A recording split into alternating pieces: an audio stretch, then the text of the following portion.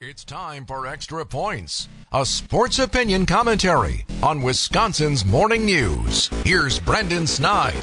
Life as a sports fan has changed. There's no doubt about it. The world and the world of sports are evolving right before our very own eyes. On Tuesday, the NFL announced its concerted efforts to double down and reinforce its policy on gambling after seeing a rise in player violations over the past few seasons. A few of the policy emphasis include no betting allowed in the NFL. Players and coaches are not allowed to play daily fantasy football, and players are not allowed to even enter a sports book during the active NFL season. That last one gets me thinking. Let me get this straight. The players can't participate in placing bets at the team's facility.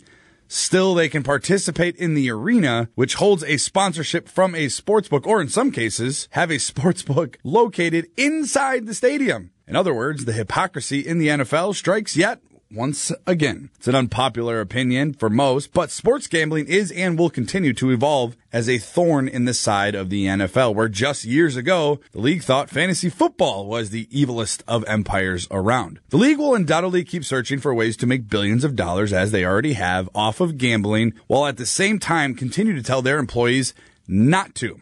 If that doesn't sound like the NFL, I don't know what does.